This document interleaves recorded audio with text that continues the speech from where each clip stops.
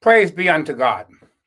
The question that claims our attention today, and the question that we are often called upon as Christians, amen, and as any folks who profess faith in God, is who is the Lord your God?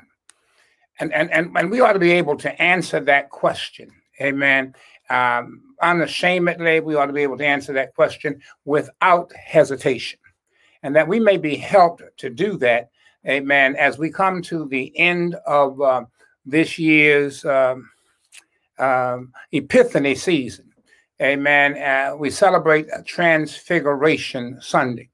And in the text that claims our attention today, we are told who the Lord our God is.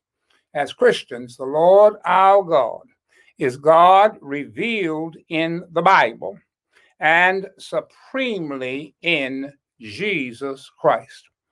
By way of this text, we are allowed to share with Peter, James, and John as they share with Jesus as he goes to a mountaintop, amen, to commune with God, his Father.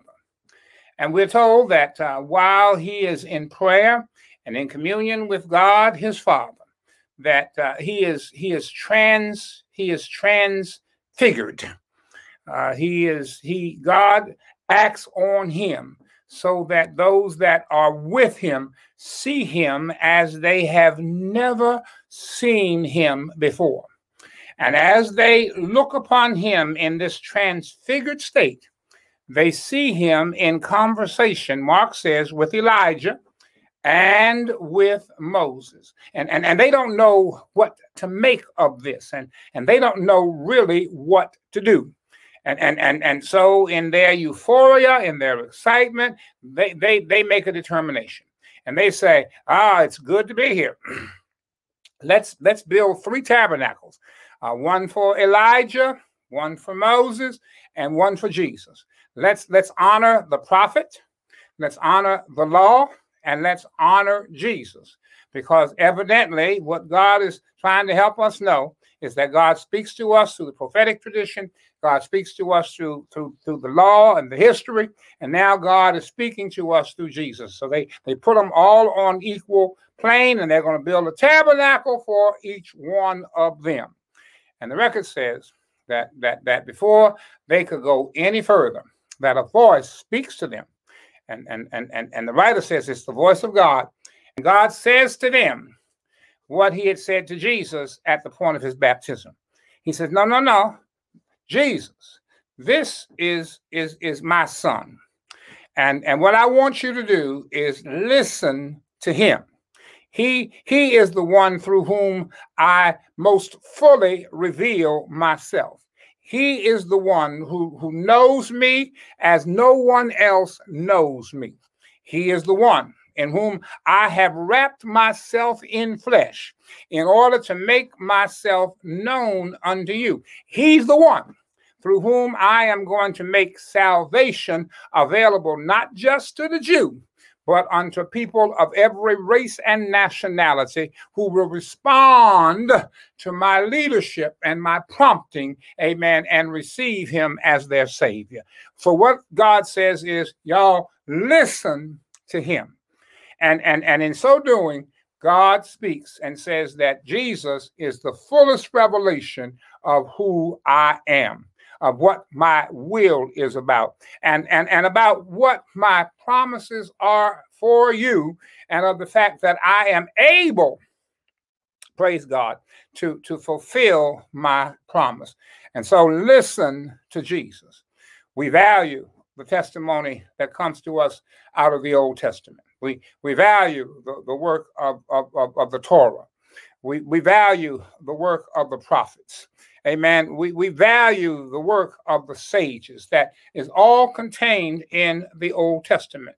And that tells the story of God as Israel experienced God and as Israel knew God. Amen. And so that's a part of the revelation. But for us, the fullest revelation is in Jesus. That's why in another place Jesus said, in speaking of the Old Testament, you have heard it said, but I say. You've heard it said, eye for eye, tooth for tooth. But I say, love your enemies. Pray for those who despitefully use you. You hear another writer say in relation to Jesus, I'm the way, I'm the truth. Nobody comes unto God except by me. And so as a Christian, amen, I believe in God as God's revealed in the scripture and as God is revealed supremely in Jesus Christ. And the record said after the voice had said that, then Jesus said, let's get up and go down now into the valley that we might continue the work that God has for me to do. And Jesus said, now, I don't want you to tell anybody about what you have experienced on the mountain. Amen. But he doesn't say don't ever tell them about it. He says, do not tell them about it until after I have been what? Crucified. Don't tell them about it until after I have died. Don't tell them about it until after I have been buried and after I have been resurrected. Because that, hallelujah, will complete the picture. And then you will know who I am in fullness, and you will know the power of the Lord my God in fullness. For I am going to have to suffer. I'm going to have to die. I'm going to be buried. I'm going to be on the third day resurrected. And God wants to show you in me, hallelujah, that if you get with me, hallelujah, it doesn't mean that you will be exempted from suffering. That if you get with me, it doesn't mean that everybody's going to get with you. If you get with me, it means you're going to have to go through something sometimes. You're going to have to deny yourself. You're going to have to pick up your cross and you're going to follow me. But God wants you to know, hallelujah, by looking at me and recognizing that I am the fullest revelation of God, that as God is with me, if you will accept me as your Savior, serve me as your Lord, that as my Father is with me, so my Father will be with you. And that as I, hallelujah, am resurrected, you shall be resurrected too. So our God is God revealed in the scripture. Moses. Our God is God revealed in the scripture. The prophets, Elijah.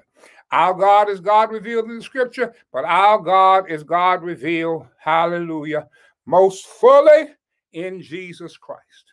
And Jesus Christ is alive today and lives among us through the Holy Spirit. And the Holy Spirit is the gift of God's self in Jesus to me as a person, as a believer personally, and to us as believers who come together in the church. And the purpose of the Holy Spirit is to help us experience Jesus, to help us understand the word that God speaks to us through Jesus, and to empower us to be the agents through whom God in Jesus continues the work that he begun, until the kingdoms of this world become the kingdoms of our God and our Christ. And that's why I believe the writers of the lectionary, the authors of the lectionary, put together the text from Kings. Because in that text, it says that if Elisha wanted the blessing that came from Elijah, he had to stay with him until the end. And that's the word that I want to close on today. If we want to claim, hallelujah, the power of Jesus to be at work in our lives, if we want to claim the blessing of Jesus to be at work in our lives, if we want to claim ultimately the resurrection of the body and life everlasting, as Elisha held on to and waited with Elisha until the end, we're going to have to hold on to Jesus. We're going to have to serve Jesus until the end. Praise his holy name. And so my prayer daily is, God, help me to hold on. God, help me to hold up. God, help me, hallelujah, not to lose my faith, that I may faithfully serve you now in the power of the Holy Spirit, that when thou shalt come to the end of my road and lie in the grave, even as Jesus did, that I will be able to participate in the great resurrection of the dead, when you shall call all of us to be resurrected as Jesus. Who is your God? Who is my God? My God. Our God as Christians is the God and Father of our Lord and Savior, Jesus Christ. And I don't know about you, but I am, hallelujah, unashamedly African American, and I am unapologetically Christian, because I believe that as African Americans read and came to know Jesus, as they put their faith in God as revealed in Jesus, as they were empowered by God through Jesus with the Holy Spirit, they were able to endure, hallelujah, the oppression of slavery, segregation, and discrimination. As they put their faith in Jesus, as they held on to Jesus, as they were empowered by the Holy Spirit, they were empowered to fight to be freed from slavery, fight to overcome segregation and discrimination. And we'll be continuously empowered to deal with what we got to deal with now. So my God, our God, as Christians, as African-American Christians, is the God and Father of Jesus Christ. The God revealed in Scripture, Old Testament. The God revealed most fully in Jesus Christ. The God who is active as Holy Spirit in the church, where he brings us together. Amen. And causes us to know and experience him as Jesus.